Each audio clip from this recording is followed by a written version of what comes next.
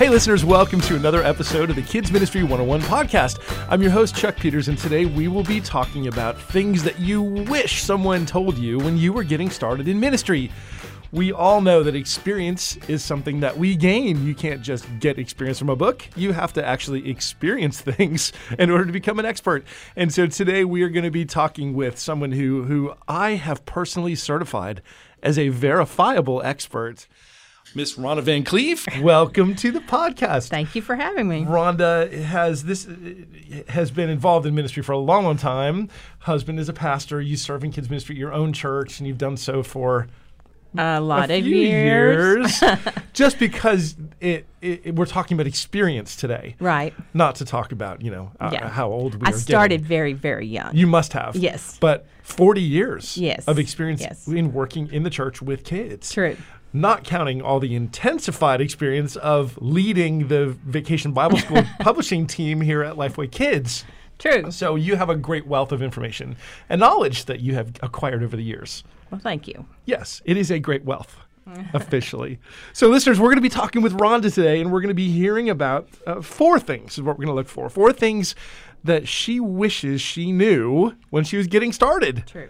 And so as you get started, these are kind of those, this is that bit of wisdom that Rhonda's going to impart to us. And it doesn't really matter, let me say this, if you are just getting started or if you've been doing this for 5 years or many years. There are some things that either we need to be reminded of, even if we are experts, sometimes It's good to be reassured that, hey, you know these things, or maybe there's 2 or 3 of these that you do well and a couple that maybe you're still dealing with. And the other thing I would call you to, listeners, is maybe you possess this knowledge and you need to look for someone younger than you that you can mentor and train up. Absolutely. And so we'll be getting into that. Rhonda, but first, I always like to have little, fun little discussions to find out about our guests. And so this is a new thing. This isn't like when you were little. Sometimes we do, tell us a little bit about little you. You may have done that before. I don't recall. But what I want to know is, what are 2 things, just 2 things in your world right now that you're excited about? What is Rhonda excited about? It could be anything from what you're eating to where you're shopping to something happening with the grandkids. What are you excited about right now?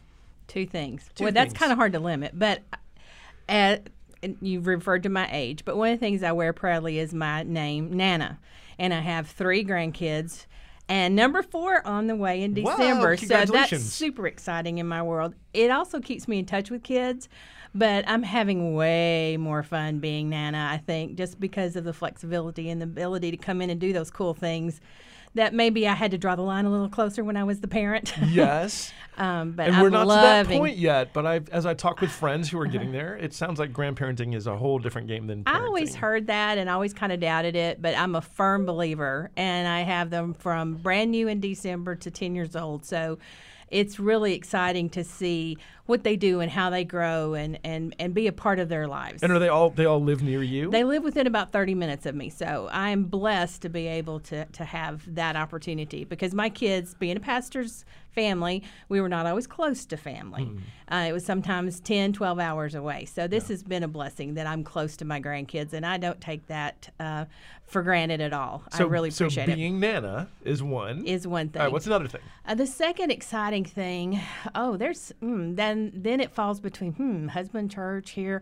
I guess the other exciting thing is just literally what I get to do every day. Being a part of VBS is really, that's what I live and breathe.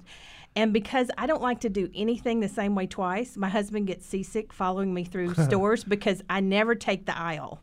I'm the dart between racks, and I don't go through my house the same way twice. Wow. So I love the way VBS gets to take a different path every single year, always looking for a better, always looking for something more exciting. So, yeah, I like variety.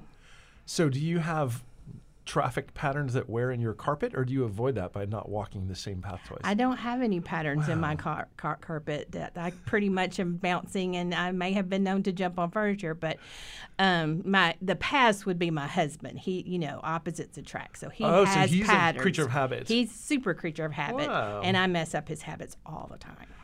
Well, it must be interesting to see the two of you together. It is. I like that. Opposites attract.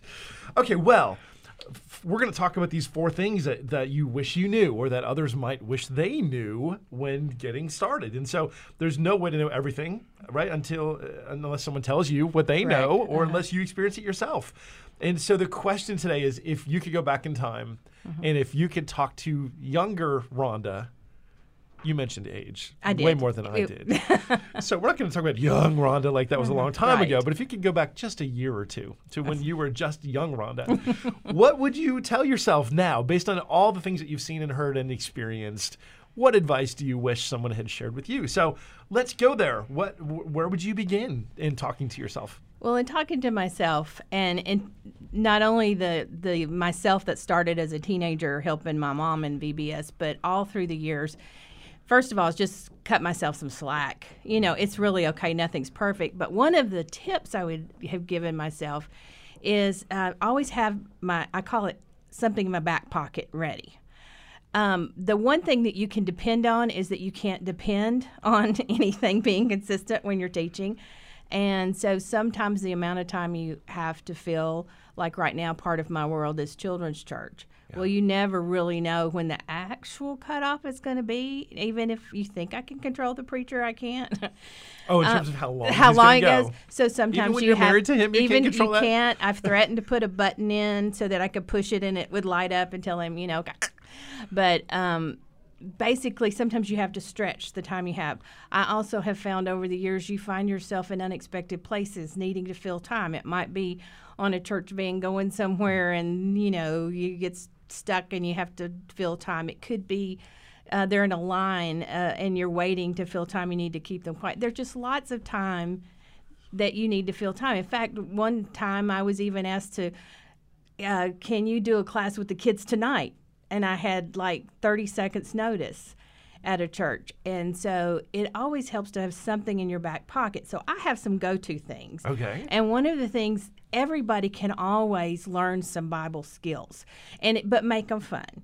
And so, you know, you can use the Bible skills to have conversations with the kids, so you're not only learning things about them and building that relationship, but they go home with some kind of new fact. Now, I do have a couple of tricks up my sleeve. For instance, I learned that I can say all 66 books of the Bible in 18 seconds. Wow. And so I pull that out of my back pocket real often, and I can grab a 5th grade boy's attention really fast because then they want to try it. Well, you know that you can't say that and not do it. You know, I had a feeling that might be coming, and I haven't practiced it. So you've got 18 seconds. Let me get a stopwatch. I got to get my breath going. Will time you. All right. Stopwatch. I will hit start when you hit Genesis. Okay, are you ready? Do you want me to count you down? No. If you're ready to start, I'll just start. Whenever okay, you're ready? Genesis, Exodus, Leviticus, Numbers, Deuteronomy, Joshua, Judges, Ruth, 1st, 2nd, Samuel, 1st, 2nd Kings, 1st, 2nd Chronicles, Ezra, Nehemiah, Esther, Job, Psalms, Proverbs, Ecclesiastes, Songs, Psalm, Isaiah, Jeremiah, Lamentations, Ezekiel, Daniel, Hosea, Joel, Amos, Obadiah, Job, Micah, Nahum, Habakkuk, Zephaniah, Haggai, Zechariah, Malachi, Matthew, Mark, Luke, John, Acts, Romans, 2 Corinthians, Galatians, Ephesians, Philippians, Colossians, 1st, 2nd Thessalonians, 1 Timothy, 2 Timothy, Titus, Philemon, Hebrews, and James, 1 Peter, 2 Peter, 3 Titus, Jude, and Revelation. Oh, I got you in just 20 seconds. 20 seconds, man. It was that extra breath in the Old Testament that blew it. Maybe your personal record has just slipped just a teeny bit. It slipped a tad, but you know. I'm going to rack it up to nerves for being on the podcast. Thanks. Give me 20 2 second seconds grace. is still pretty remarkable. But like I said, wasn't that fun? That was fun. I can see kids loving that. And they're going, okay, let's try this. Well, by the time we walked out of that class, they could get through the law and most of the history. But also helping them understand why it's called law and why it's called history. You know, you can do almost a whole class just getting excited about, oh, Exodus is called exit because it looks like the exit sign, and that's the main story. So it's these Bible facts that I've learned that are kind of fun, but you can kind of build on. And then there's things like if you've just had a lesson, quick review games. You know, it's easy to, if you've got a numbered cube, you can roll, and that's the points, or that's the question, or... and, you know, points are free, so you can give them 1,000,000 points for the right answer. So just keep the excitement going, but you can ask some fun questions. And then don't forget to let them be part of it. Let them say, okay, you're going to ask me questions now, or you're going to ask your friends. One of my favorite games right now is one that a kid at my church and I, over the course of some time, you know, where, okay, we need to fill this time. And we've made up a game using popsicle sticks in a numbered cube. So just keep that bank of back pocket ideas going, and some of it you don't need any tools at all, and some you might just need a couple of pieces. All right, but really wise, because everybody's been in that position where you're like, okay, I've done the whole lesson, and we don't know how much more time we have to fill. Right. So being prepared, right, you can be ready to go with any situation. Right. And take the panic out of it. Yeah, and then don't be afraid to ask the kids to help come up with something, because they can make up a game on the fly too. And that's a whole separate back pocket item is Yes. involve the kids. That's All right, right. good. So the first of the 4 things that you wish you knew is have something in your back pocket. Right, Good job. right. All right, what's number 2? The second one is keep a substitute box. Now, when I taught school, I have a very checkered past. So one of the many things I've done in the past is taught grade school and high school, and adult classes. And you know, I know I have strange skill set, but we always had to have a substitute folder or something ready, because usually you need a sub when you least expect it. I found that actually works also with my church responsibilities. So if I know I'm going to be gone, I put everything that the sub is going to need in there, and I can literally hand them the box, including a schedule of what our typical session's like. But also if you have one that's prepared, because you never know when that stomach bug's going to hit on Saturday night, and maybe it's not really the lesson that's due that day. Right. It doesn't matter. A good lesson is a good lesson. So put together something that you think would be good no matter when. Have anything in that box that you might need, if it's instructions for how to make something, or if it's things to play a game with. And if you have to, all you have to do is say, it's the brown metal box that's sitting on the 3rd shelf. Just hand that to... It's like your emergency kit. It's an emergency kit. Huh. And you know what? That's really a lifesaver, and the person doesn't feel as panicked about stepping in at the last minute. And just make sure you refresh it when it I was gets going to say, used. right, because once it's been used, you need to have maybe one a week for some of, depending on how many. True. It seems like there's always someone who's coming down with something at the last minute. It's Right. never a convenient time for you Right. to prepare. But That's that's a life. great idea.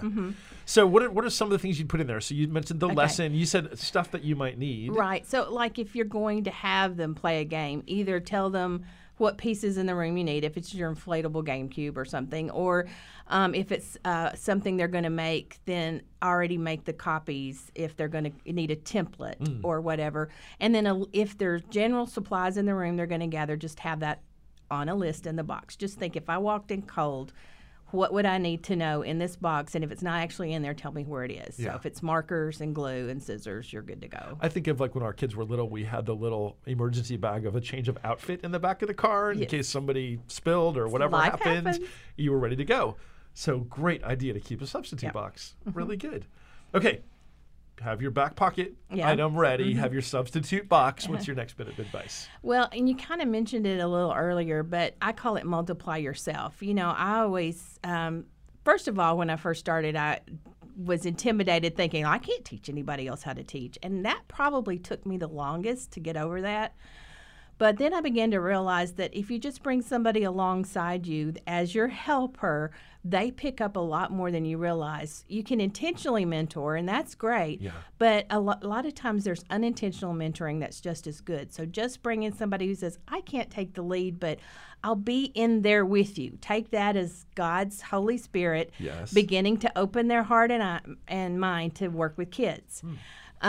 So I can't count, you're right, it's been a lot of years, but many, many times over the years, a helper will pretty soon be somebody who can step into a lead role just because they built their confidence. Yes. Now, I have been told, actually more than once, and I'm not really sure how to take this, but sometimes a person will look at me and say, you know, I've been in here with you, and I've decided if you can do it, I can do it. I think that's a compliment. Maybe that's just make it look easy. Maybe, I don't know.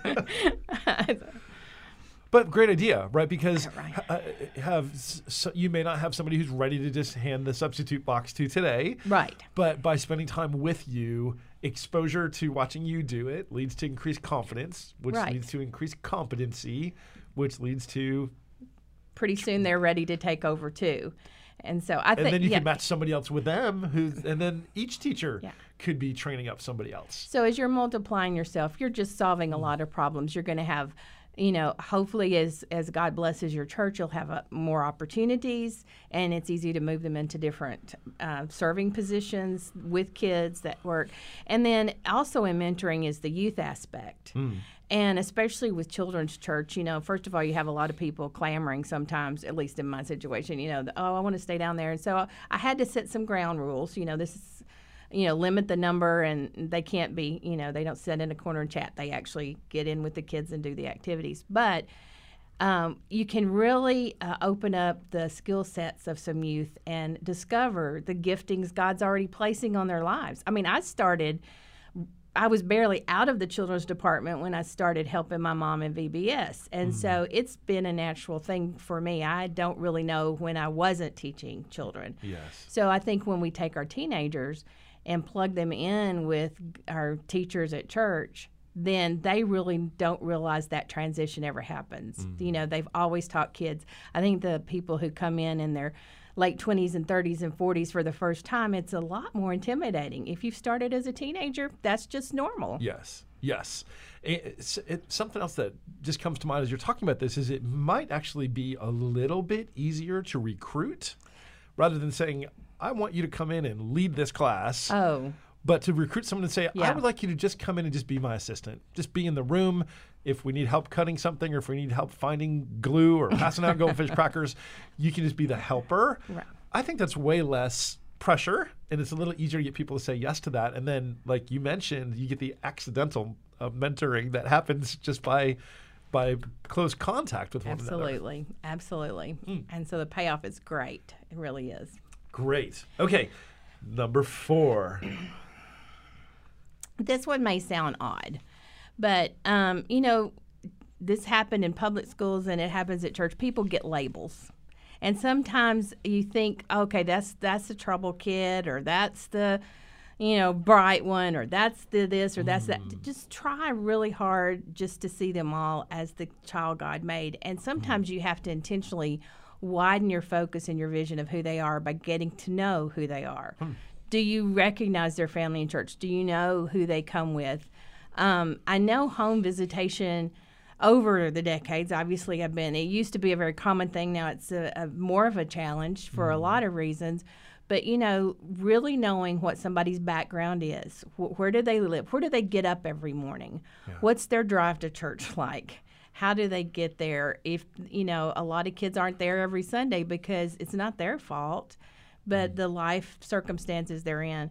So I think when you understand their underlying, what's causing them to walk in the door the way they walk in the door. One of the things I learned from my mom, I was mentored too because of who I was around, but she has this radar for food anyway, and realized that some of the kids in her class who were having the hardest time behaving were actually hungry. Yeah. And so she just started bringing a simple little snack, and as soon as they had that, it changed them totally who they were. Huh. So sometimes, trying to see the child for who he or she is, do they have trouble learning? So are they defensive or automatically up because they don't want to be embarrassed? Or is the defense there because if I lash out first, maybe I won't be hurt as bad if somebody lashes at me because that's what they live with. So, what's their home life like? What physical issues might they have? Do they feel embarrassed about things, or maybe they take things for granted? They think they should be accepted because everybody tells them they're, maybe super special, and they all are. But getting them down to, sort of equal footing for everyone and helping them accept each other. But yeah, labels sometimes can skew the way we approach kids. And that can be an easy thing I think we fall into that just in general with other adults and with everyone else is somebody's friendly or not friendly. Somebody is, outgoing or introverted. Somebody is whatever it is, always late or whatever. And so, good advice to try to peel off those labels that we would stick on somebody. Right. Or you've been told by the previous teacher. Right. So, sometimes the ones that personalities are different. So it could be the teacher they had in a younger class their personality had to work harder to mesh with that child, and maybe that child is really so perfect for mine that I don't have any trouble at all. So, yeah, not just because somebody else says they're going to be a challenge. Great tips. Great tips. I feel like young Rhonda would so appreciate hearing this podcast. I think she would have. Well, thank you so much, Rhonda Van Cleve, for being with us. We appreciate you sharing your experience with our listener base. So thank you. Well, thank you for having me. Listeners, thank you for listening. Hey, if you have not yet made a decision about what you're doing for VBS, please let me encourage you to go to lifeway.com/VBS, where you can find all about In the Wild. In the Wild is our theme for this summer, and it's got some amazing cool art, great music. It's fantastic teaching. Always, Lifeway VBS is always gospel-centered and age-appropriate teaching. It's super fun, and it's one of the highlights of the summer. I know Rhonda loves it. I love it. She leads the publishing team that creates it. And so go to lifeway.com/VBS, check out In the Wild, and then pick up your Jumpstart Kit or Starter Kit to get the things that you need to begin planning and get your head around running the VBS. And you can get those Jumpstarts or starters right there by clicking through at lifeway.com or at your local Lifeway Christian store.